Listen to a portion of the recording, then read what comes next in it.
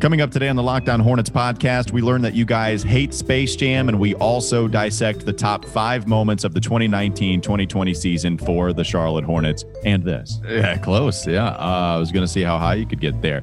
I agree.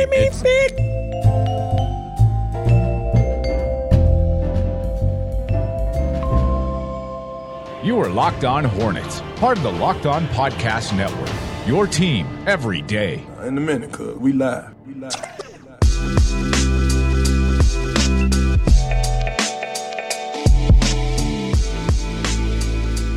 I just thought everybody liked Space Jam, but if these times in the pandemic have taught me anything, it's that Space Jam not nearly as popular as I thought it was. We're living in the now, baby. You're living in the past. Rick Bonnell tried to tell us Space Jam was not going to win, and boy, did it not win. Rick Bonnell mad at us for putting Space Jam not only into the bracket, but as a 1 seed.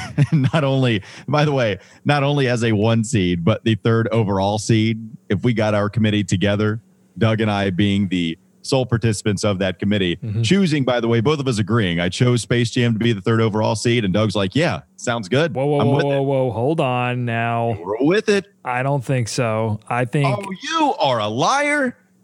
You are lying right now to the listeners. I want you to go back to that episode and listen to it. Please do.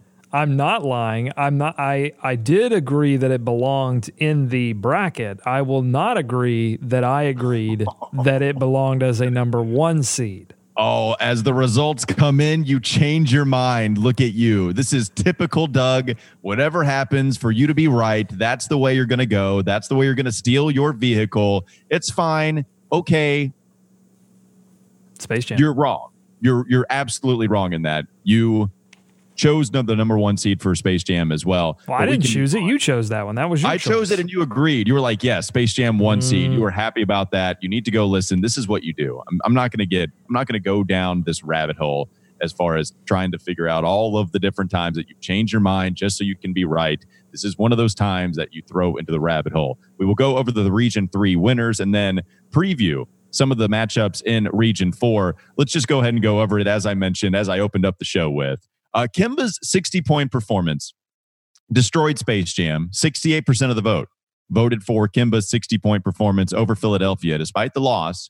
And Space Jam comes in with 32% of the vote. So Space Jam, the 1 seed, Kemba, the 4 seed. Kemba advances to the next round. And then the other matchup, it was the Bobcats 2010 playoff berth, the first one in Charlotte Bobcat history. It actually beats the Alonzo Mourning trade for Glenn Rice. That was a 3-2 matchup. And the 3 seed in the Bobcat playoff berth beat the Zoe trade for Glenn Rice, the 2 seed. 52%, though, close one. 52% votes for the Bobcats playoff berth to the 48% that voted for the Alonzo Mourning trade.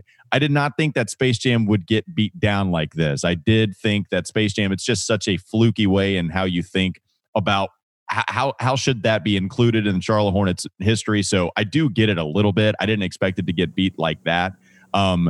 The Bobcat 2010 playoff win, though, I thought that might be close. I can't tell you that I'm crazy surprised by any of these results, Doug, but the Space Jam, the lopsided victory, the way that Space Jam lost, I was a little surprised about that. I felt like I made a really good argument for the Zoe trade for Rice and how important it was to Charlotte Hornets history, how rare it is to trade a superstar and get another star back, a 3-time All-Star, in fact, and an All-Star game MVP. By the way, our Friday rewatch is going to be on the All-Star game that Glenn Rice won the MVP, so stick around and check that out. But I thought I made a compelling case. Apparently not compelling enough. It loses close to a Bobcats playoff performance. I mean, that surprises me, that any Bobcats... The first one. Yeah, I know, but that Bobcats performance in particular, I mean, we get nothing out of that playoff performance, by the way. Nothing. I mean, they disassembled the team afterwards. I don't understand how it wins, but it wins. And then in terms of Kemba's 60 over Space Jam, not incredibly surprised. You know what's interesting about 60?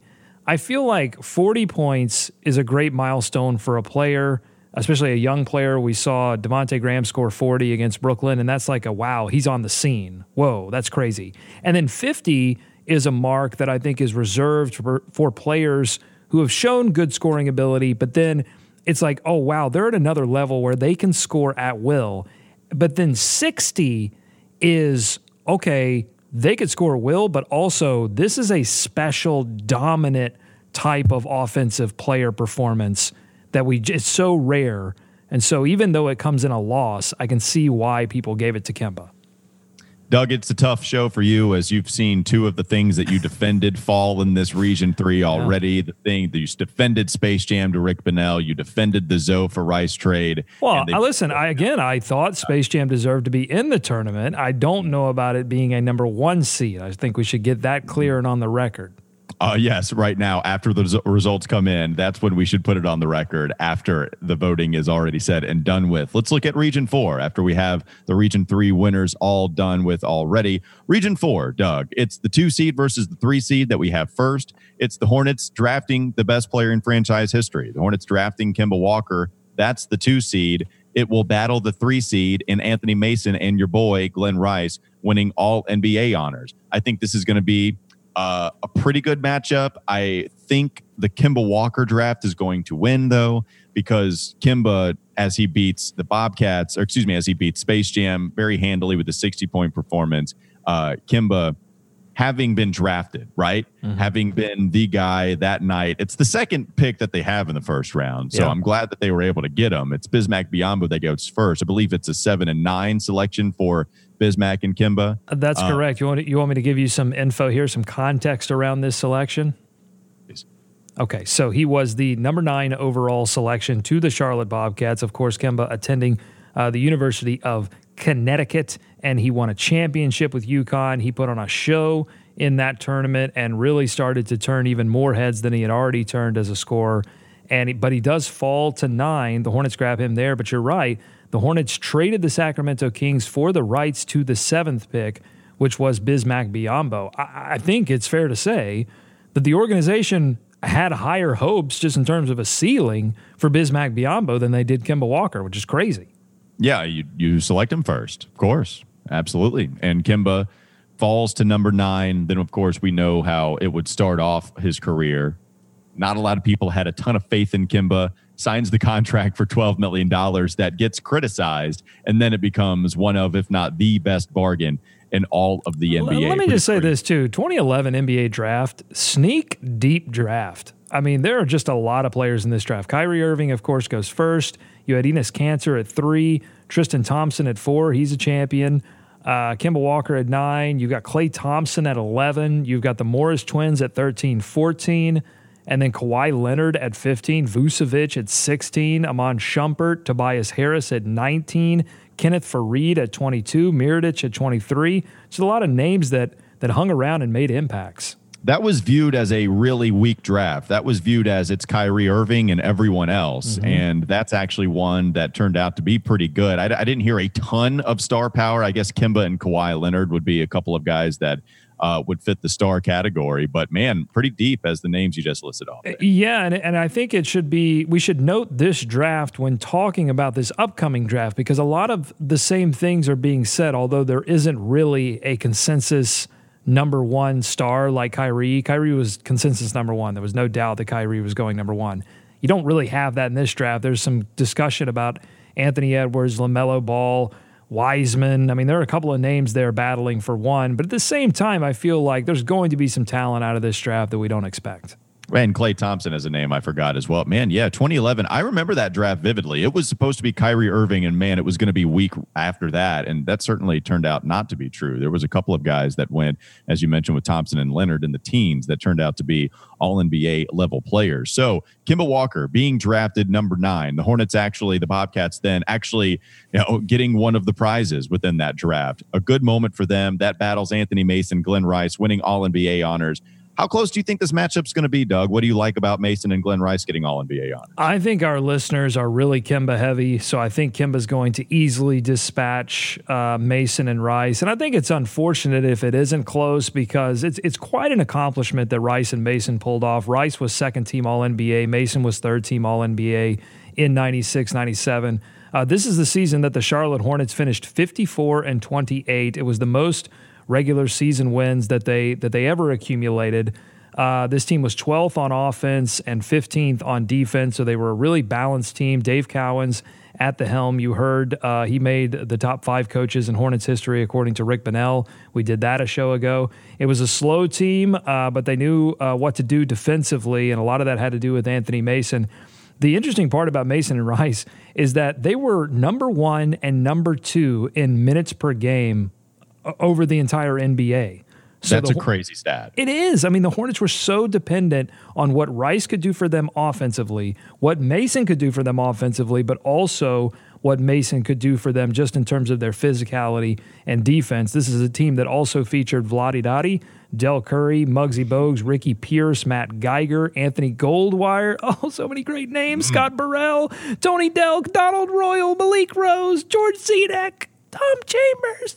Yeah, close. Yeah. I was going to see how high you could get there. I agree. Jamie Fick. Impressive. And I've mentioned this a million times. I'll mention it another one. Glenn Rice numbers, just absolutely crazy, stupid, dumb in his time with the Hornets. And that was the season that he had 47% from 3, right, Doug? I believe that's the highest one he ever shot from. Yeah, 47% for the season. He was first in the NBA in 3-point shooting that season, and he was no slouch. I mean, look, they weren't taking them and making them at the level that they are today, but I believe it was almost 4 attempts. So it wasn't like he was doing it on 1 out of 2 attempts. I mean, he was throwing it up there. All NBA team, by the way, first team All NBA in '97 was Hardaway, Grant Hill, Michael Jordan, Karl Malone, Hakeem Olajuwon. Second team, Patrick Ewing, Gary Payton, Scott Pippen, Glenn Rice, Mitch Richmond. Third team All NBA, Vin Baker, Penny, Anthony Mason, Shaquille O'Neal, John Stockton. What a list of names. When you said Hardaway, I was going to ask if it was Tim Hardaway, but I was like, nah, that yeah, I should have made that clear. I don't know why I didn't. Well, no, I was like, that's probably Penny. I would have guessed Hardaway. wrong on that. I would have guessed the wrong Hardaway. It does remind me, though, of when we created our NBA player wines when I said Penny Chardonnay. I thought that was the best wine that we listed. Well, that was an OG show. That was within the first month, I think, of me hosting the show along. Now, this was Tim Hardaway in Miami. He was balling. 81 games played that season, 38.7 minutes per game. So Miami was definitely riding Tim Hardaway as well. This was his first All-Star appearance in several years. He made the All-Star team in '93, then took a couple of years off and made it again in '97. 20 points per game, 8.6 assists per game. So he was balling. All right, let's move on to the other matchup. You don't want more Tim Hardaway stats? Come on. No, I don't. The number 1 seed in Region 4, I got him. Kemba Walker, becomes all-time leader in points scored for the franchise. And it's a special moment. And to me, I think when you read this, I think it probably hits home a little bit more just reading the fact rather than experiencing it. You're down on this moment. Let's say you're kind of beating around the bush right now. When I picked this for my selection as a number 1 seed, just like me questioning Space Jam, like I always did, you were questioning this number 1 pick. Yes, clearly you were questioning Space Jam, and I was clearly questioning this moment to be a 1 seed. Which is crazy to me, by the way, because Kemba Walker is the best player in franchise history and was before he got this record. But at the same time, listen, 20 years from now, people are going to be looking up who the leader in scoring is, because we did it with Del Curry all the time. It was the stat you went to. Del Curry was off the bench, but at the same time, he held the record for most points scored as a member of the Charlotte Hornets. It was special. And when Kemba gets this record, it's special, and he does it in front of the home crowd, and he fought like hell to do it in front of the home crowd because he didn't want to break the record in Washington. It does come at a loss, but he had a bad game. I mean, he could have just said, you know what, I'm having an off night. I'm not going to go for the record. I don't have it in me tonight. Sorry, folks. But he didn't. He said, I'm going to win it in front of the home crowd. It's what made Kemba special, and that's why I think this one should win. 2 things. 1, I didn't need validation that Kemba was the best Hornets player of all time because of this record. 2, he got it in garbage time, and I feel like the moment was deflated. 3, if the were you there? Maybe. I don't know. I was not there. I don't think I was there. See, that's why the moment, trust me, I was there. The moment was special. Everyone, it was went completely old head on me. I don't understand why. I don't understand why the Hornets released a bunch of dust in the air all of a sudden. It was a really weird choice of them out of the vents. There was dust everywhere, and I was bawling like a baby. And you were discussing how that was the stat we always went to for Del. Why didn't we put the Del Curry moment when he became the franchise all-time leading scorer in the top 27 moments if it was so special? Because Kemba did it last. I mean, you go with the guy who set the record. I'm just saying that Dell, we didn't have. I just, not the 1 seed. I think it should be in the bracket. I don't think it should be a 1 seed. It is battling the Al Jefferson All-NBA selection. And I love this moment, man. I will cape for this moment all day long. Al Jefferson being our guy here in Charlotte, making his first All-NBA appearance. And I saw somebody put a high, because this is where we are right now in the coronavirus times. Somebody put out a highlight package of Al Jefferson. We are going to Uno All-NBA appearance guys right now. And I saw that highlight package going out, and I saw a couple Hornets fans retweet it. Like, yeah, man, I love Big Al. It was a great marketing campaign when they came out with Big Al's paint. That was awesome. I liked Al Jefferson being a guy that you could lean on, and it was the last kind of guy of his era, right, that was still dominating, using the low post moves. I just loved everything about Al Jefferson to help this team to, I believe, a couple of playoff appearances, right? They made 2 playoff apperances. With him, his first season and his last season, 14 and then 16, when he was a bench player, but they in that last season, but then they elevated him back to starting role in that series against the Heat because the Heat were just going after Kemba Walker, and they had to take some pressure off. Well, and real quickly, how about Al Jefferson being heroic for us in that first playoff appearance when he had, I think it was plantar fasciitis, if I'm not mistaken. That's correct. And it was way too painful for him to really be the All-NBA selection that he was, but gave it a go and still did some pretty nice damage against that Heat team. I just love Al Jefferson's time here in Charlotte. He was awesome, and I will cape all day for this to be a moment that deserves your attention to even possibly move on to the next round. Oh, definitely. I mean, I won't argue that it doesn't belong on the list. I think that Kemba getting the all-time scoring record is more important, and it's a better moment. It's a greater moment. It was a more emotional moment than Al Jefferson winning All-NBA.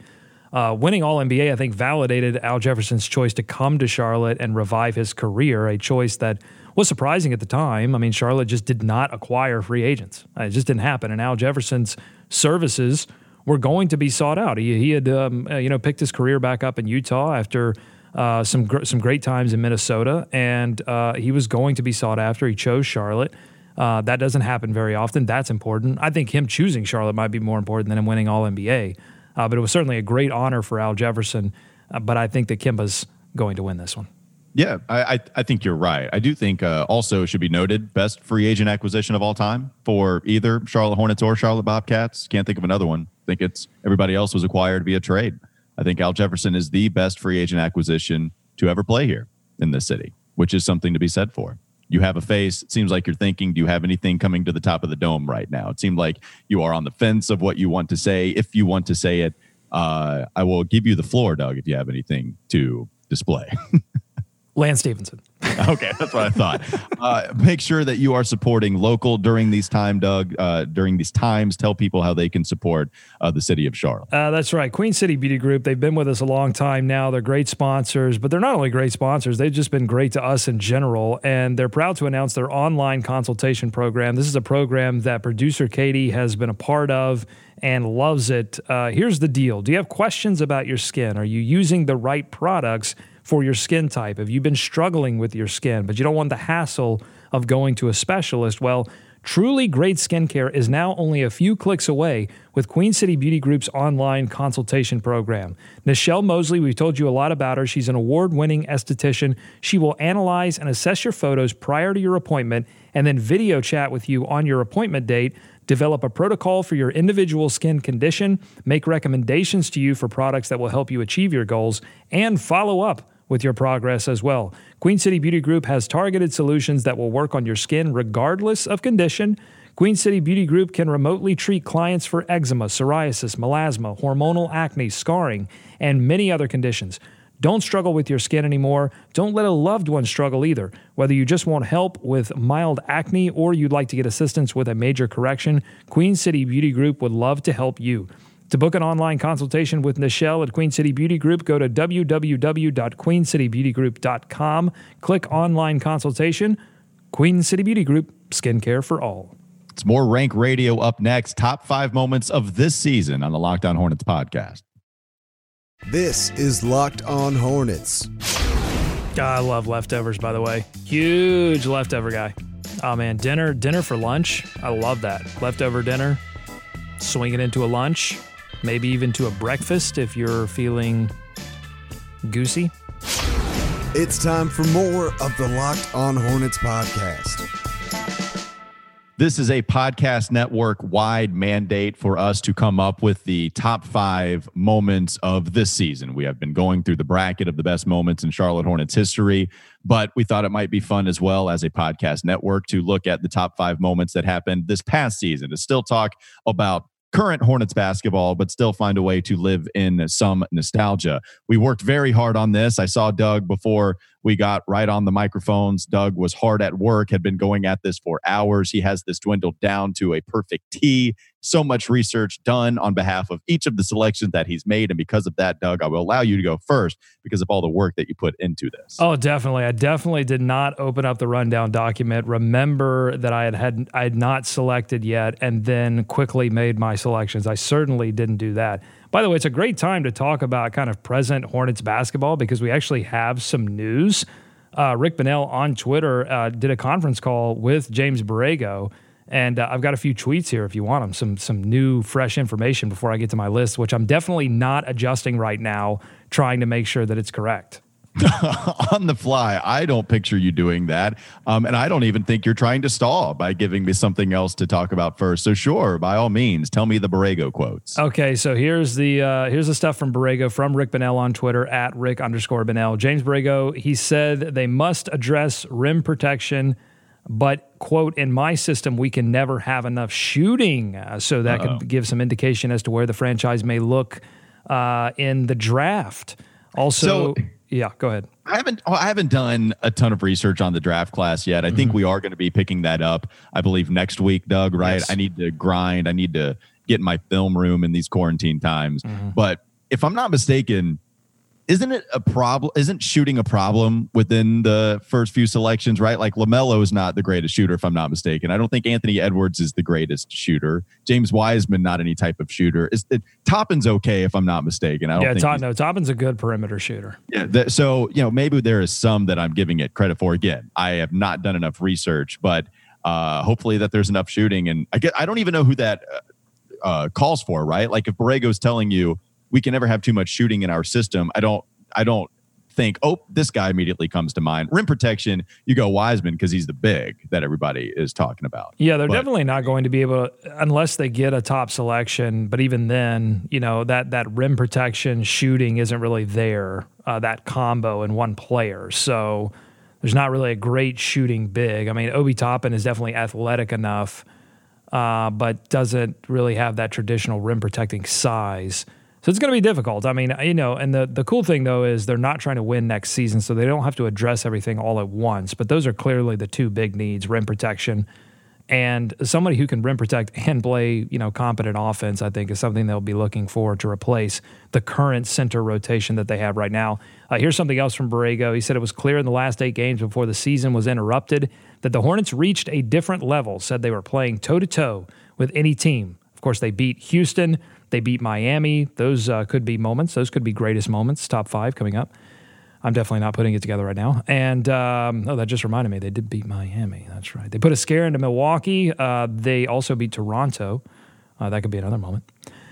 Finally, Borrego said that the self-scouting he's done the past 6 weeks really reinforces that even when the Hornets play their best, they are bad in defensive rebounding. They are last in the NBA in defensive rebound percentage. So physicality, rebounding, and I think too, Walker, wouldn't you say like some of that is obviously they didn't have the bodies, but isn't some of that they're young and organization is something that's going to come, and it started to at the end of the season, but the organization necessary to like rebound consistently, that's going to take some time with some of these young folks. I get a lot of big guy vibes, Doug. That's what I'm telling you from those quotes. BGV, big guy vibes. Okay, I'm ready for my top 5. Onyeka Okongwu, I guess, is somebody I forgot to mention as well as somebody. That's a good shooter. He's got some size. Could be a name. Yep. All right. Those are a couple of the guys that could be mentioned. Yep. You've had this list done for quite a while now. Go ahead and reveal it. I know you have had trouble waiting. Number 5, top 5 moments of 2019-2020. Here we go. Number 5 is definitely Hornets come back to take down the Heat on the last night of the regular season, as far as we know. Big win for the Charlotte Hornets over the Heat. It was a comeback victory against a tough Heat team. It's great. I think it makes my list because it's the Heat, and I love anytime the Hornets are able to beat the Heat. When it's a comeback win, it's even better. When they're the underdog, it's even better. And it comes on an historic night in NBA history. Number 4, the Hornets drub the Houston Rockets after a 20-0 start in the first quarter. Okay, fine, Walker. They didn't have their full tilt, okay? They didn't have Russell Westbrook, okay? But they had James Harden. And I don't know if you know this, Walker, but James Harden, pretty good offensive player, can carry a team all on his own, but not that night. The Hornets beat the Rockets down 108-99. Which I love that they were full tilt and they drubbed them by 9 points. Well, I mean, drubbed him in the first quarter and then held on because James Harden picked it up from 3 and almost came back. But the Hornets said, no, you're not going to do that. We're going to drub you. Number 3, Doug. PJ and Devontae start game 1 of the regular season. This, to me, was competing for the number 1 selection because the fact that you draft someone in PJ Washington and he starts game 1 in a season where you have a lot of veterans. See, if it had come in a season where they were completely in rebuilding mode, like, hey, say next season when some of these veterans are now off the roster, then it doesn't have the same impact. But when they competed for these starting positions, Devontae, there's already a point guard there. I mean, they already had Terry Rozier, but Devontae and PJ demanded that starting role by their play in the offseason and then in the preseason. So starting game 1, number 3 for me. Man, I don't want to be the guy that just calls you out after all of these choices here, Doug. But Devontae Graham did not start game 1 of the season for the Hornets. Now, they got them going, if you wanted to say that. But Devontae Graham would later be a starting player later on, just so we could get some clarification from you.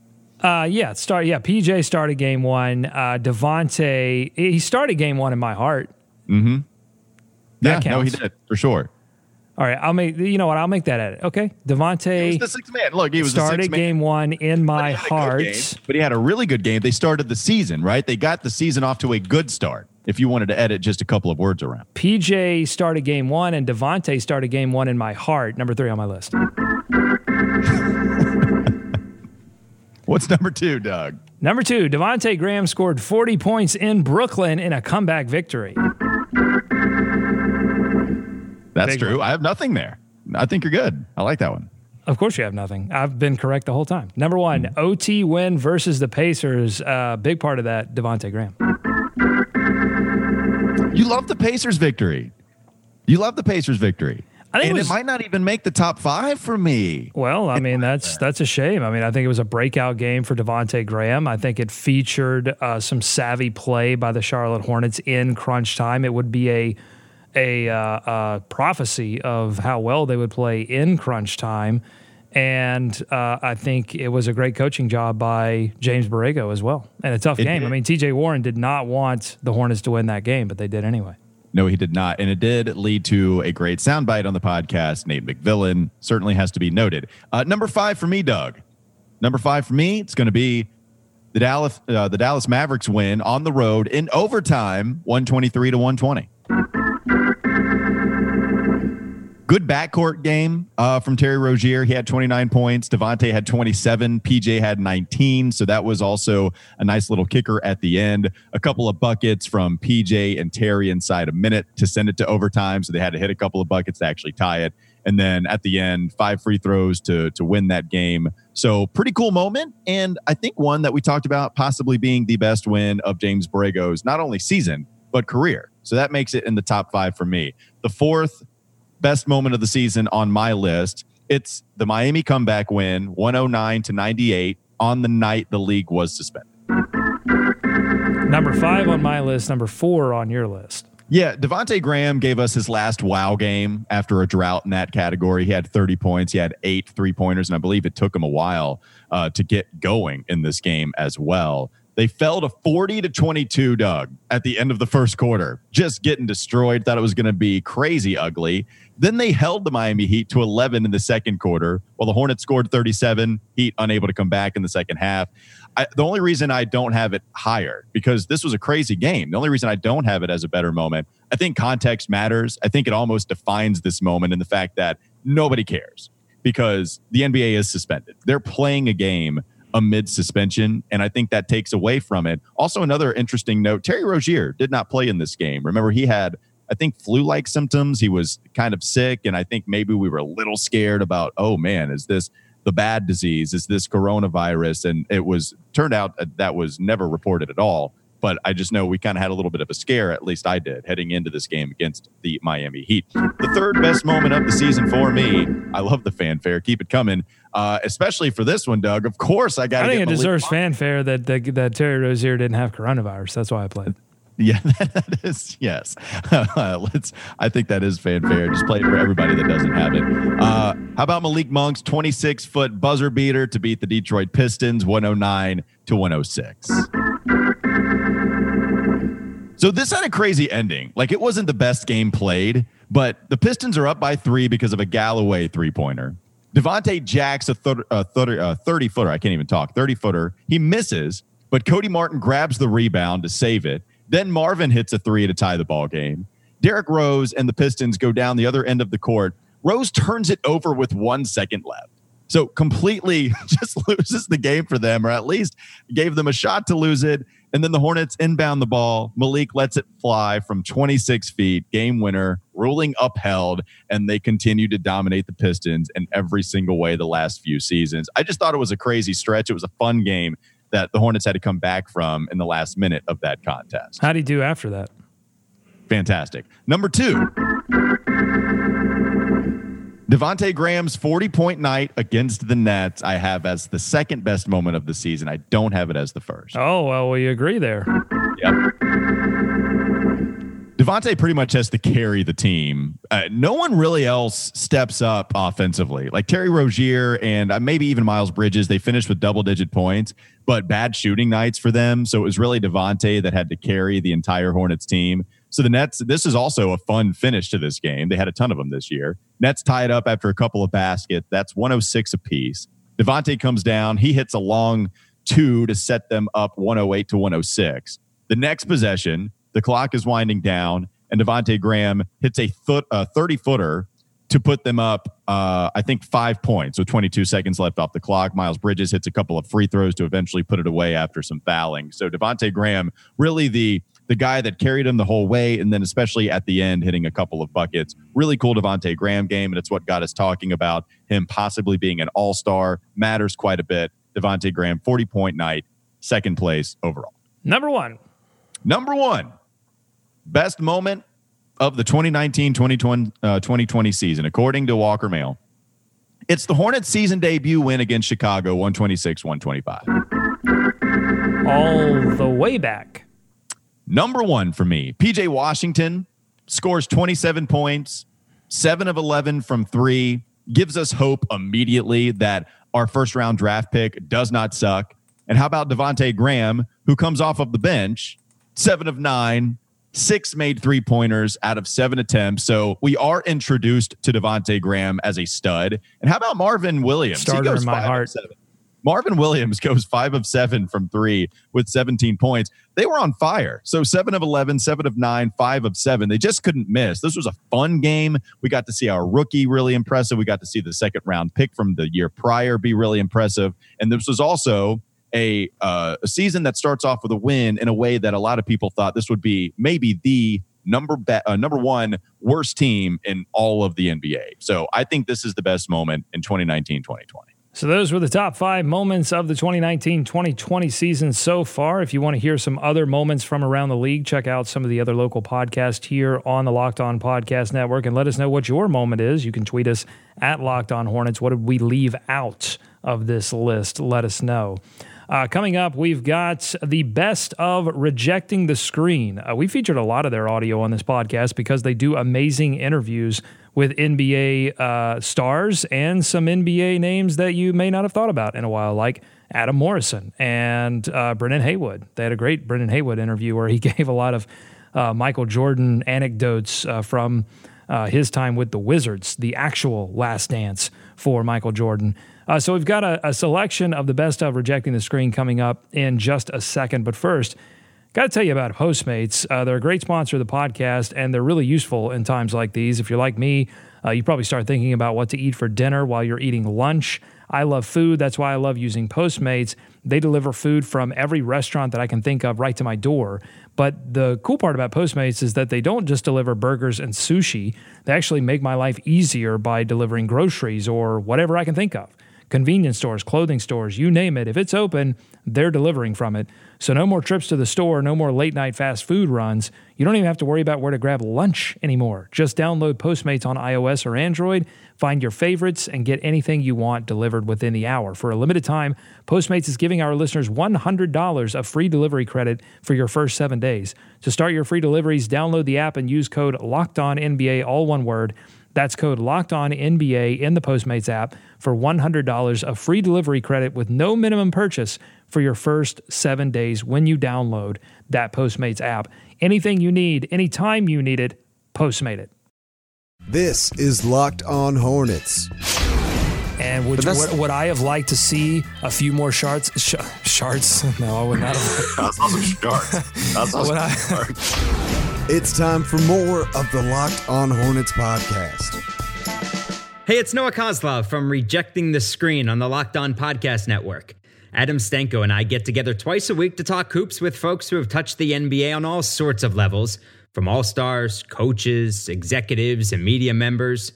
Recently, the number 3 pick in the 2006 NBA draft, Adam Morrison, joined us to tell a story about how Kobe Bryant, his former Lakers teammate with whom he won 2 rings, went above and beyond to lift his spirits. It was a year after I was out, and so I wasn't playing, obviously, and I was really depressed, and I was basically a hermit in my own house, and didn't go out in the community at all. And if you did, it was one of people asking you, why aren't you playing? And I was, I'm 26 at the time or whatever I was, and, number 3 pick, and just really low point in my life. And I get a text from Robert Laura, the Lakers security, and it was Kobe's one of his best friends. And he said, hey, what's your address? I got something in the mail for you. And I get the package, and it's an autographed jersey from Didier Drogba, who is my favorite player. I'm a Chelsea fan. It's from Kobe. And game-worn jersey, signed Didier Drogba, to Adam, best wishes. And I always thought Kobe made a phone call, which would be fine. It's still cool as shit. It's unbelievable. The night he passed, I'm scrolling through, reading everything, and I'm emotional. And on Chelsea's, Instagram page, it's him with Didier Drogba holding up a jersey, and it says, to Adam, best wishes. So he went up to my favorite player, got it signed for me without me even asking, and sent it to me when he knew I was low. That's what Kobe Bryant was, man. He was just one of those dudes who understood his own aura. When 4-time All-Star Shawn Marion hung out with us, not only did he tell us that he tried to recruit Kobe Bryant to the Suns the summer that the Suns ended up signing Steve Nash and Quentin Richardson, he also told us that his 2006 Suns team should have won the title. In the 2011 preseason, his Mavericks teammate Jason Terry was so confident they'd win it all, he got a tattoo of the trophy. We was at the Sean Stevenson house. We had a game in Orlando, and we went to his house, and a few of the team, and we was over there having eating and stuff. And then this tattoo guy came over there, and Jet got a tattoo trophy on his bicep. I was like, damn, dude. I was like, for real? I was like, okay. I'm loving it. I'm loving the confidence and the swag we have right now. So let alone, don't nobody else in the world know we doing this and we doing this right now. Because everybody in the league has aspirations. A lot of teams have aspirations to win championships, but it ain't but maybe a handful that actually can do it. You know what I'm saying? So we was one of those teams, and we sitting there going through this process and looking at this, and we was like, yeah. Did he tell you hey, I'm going to get a tattoo of the trophy? Did you know as it was happening? Or once he got it, he showed you, he's got a tattoo of the trophy? Well, it was all kind of one sequence. He's like, we won the championship this year. I'm about to get a trophy right now. I was like, okay. We were like, okay. That's what's up. I mean, you don't get no better than that. Come on now. You don't get no better than that. Does it? You don't get no better than that. Kevin Willis never did win a ring, but he was an all-star and was one of the most dominant rebounders of his era. He spent year 16 of his career with the Toronto Raptors when Tracy McGrady was in year 2 and Vince Carter was a rookie. As expected, he had some pretty good advice for those kids. They used to call me OG, old head, things like that. And I think I was in my 15th year or somewhere up in there. And it was like, yeah, man. I used to tell him and T-Mac. I say, T-Mac, first of all, you need to stop falling asleep on the bench and practice. You got to stay awake. You keep falling asleep. I used to tell him and Vince, you guys rather hope that you get the 15 years because you little snot-nosed rookies. But they were great rookies, great talent. Speaking of vets and rookies, when Suns legend Eddie Johnson got traded to Seattle, Gary Payton was a rookie point guard. And since everyone loves a good one about GP running his mouth, Eddie delivered. And I remember one day at practice, I was there for about 2 weeks.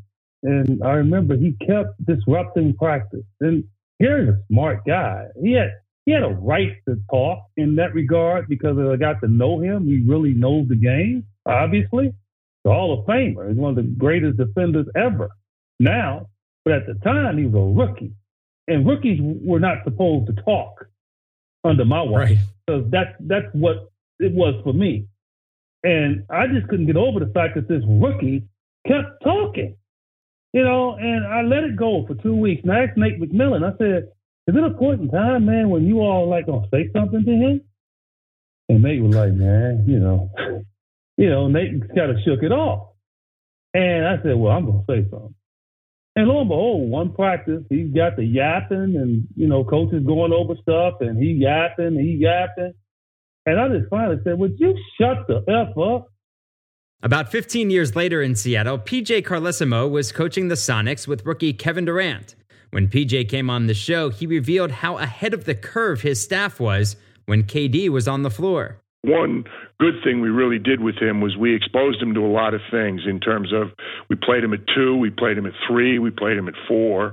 We put him in pick and rolls. We encouraged him to shoot threes. It's his only bad three-point percentage. If you look at his percentage year by year in the NBA, it's far and away the lowest one. But again, in those days, it was even a bigger jump from college 3 to NBA 3. And Kevin didn't shoot a lot of threes at Texas. And we had him do that. And at times we were criticized, like, why are they playing this guy at guard? Why are they putting him in pick and rolls? Why are they letting him dribble the ball up the court? Because he could. Staying with coaches, Brendan Haywood won a title with the Mavs in 2011. And when he joined LeBron and the Cavs under David Blatt, it was obvious when a head coaching change was needed. We could see late in ball games, if he had to draw up plays, we could see he was super nervous. His hands would be shaking. He'd have to give the clipboard to Larry Drew. Larry Drew would draw the plays up.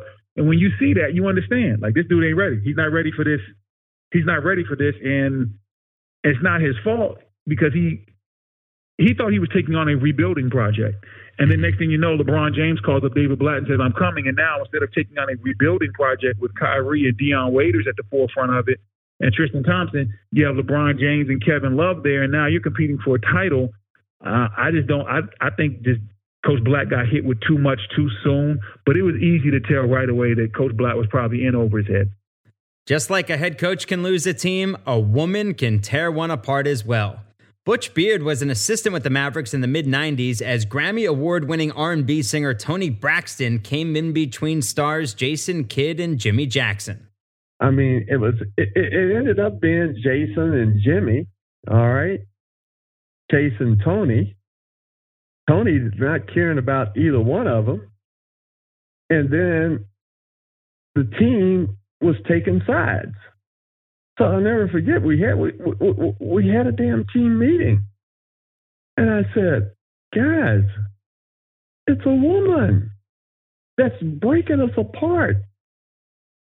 And if the woman is that good, please, I want to see what her mother looks like. Because I want to date her mother. Come on. Entertainment and the NBA will always be intertwined.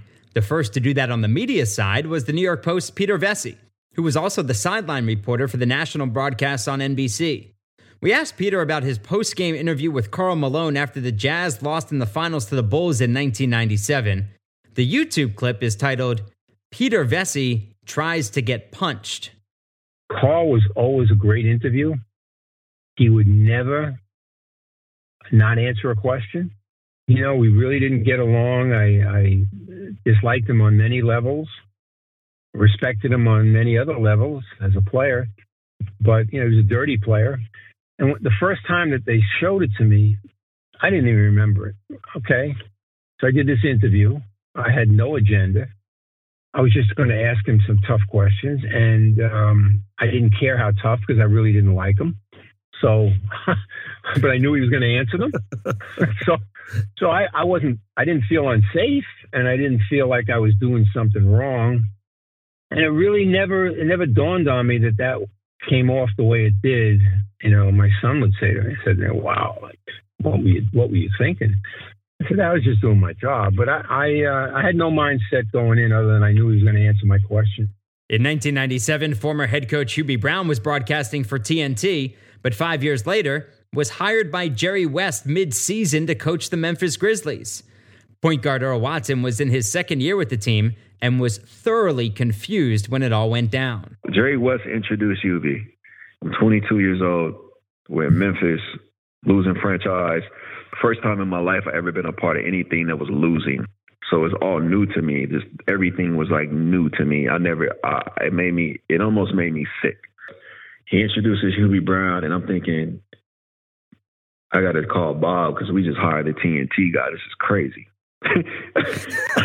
I didn't know his full resume, right? So the first thing he says to us, he takes the podium and he says, first, I would like to say, you all are fucking losers. None of you are winners. If you was a winner, the other guy wouldn't be packing his stuff with his family, see? You got him fired. You're fucking losers. I'm going to teach you how to be a winner. I'm going to teach you how to be a winner.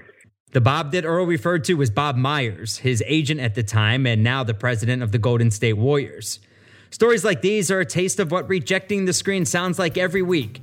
So we hope you'll join us by subscribing on Apple Podcasts, follow on Spotify, or download and listen wherever you get your podcasts.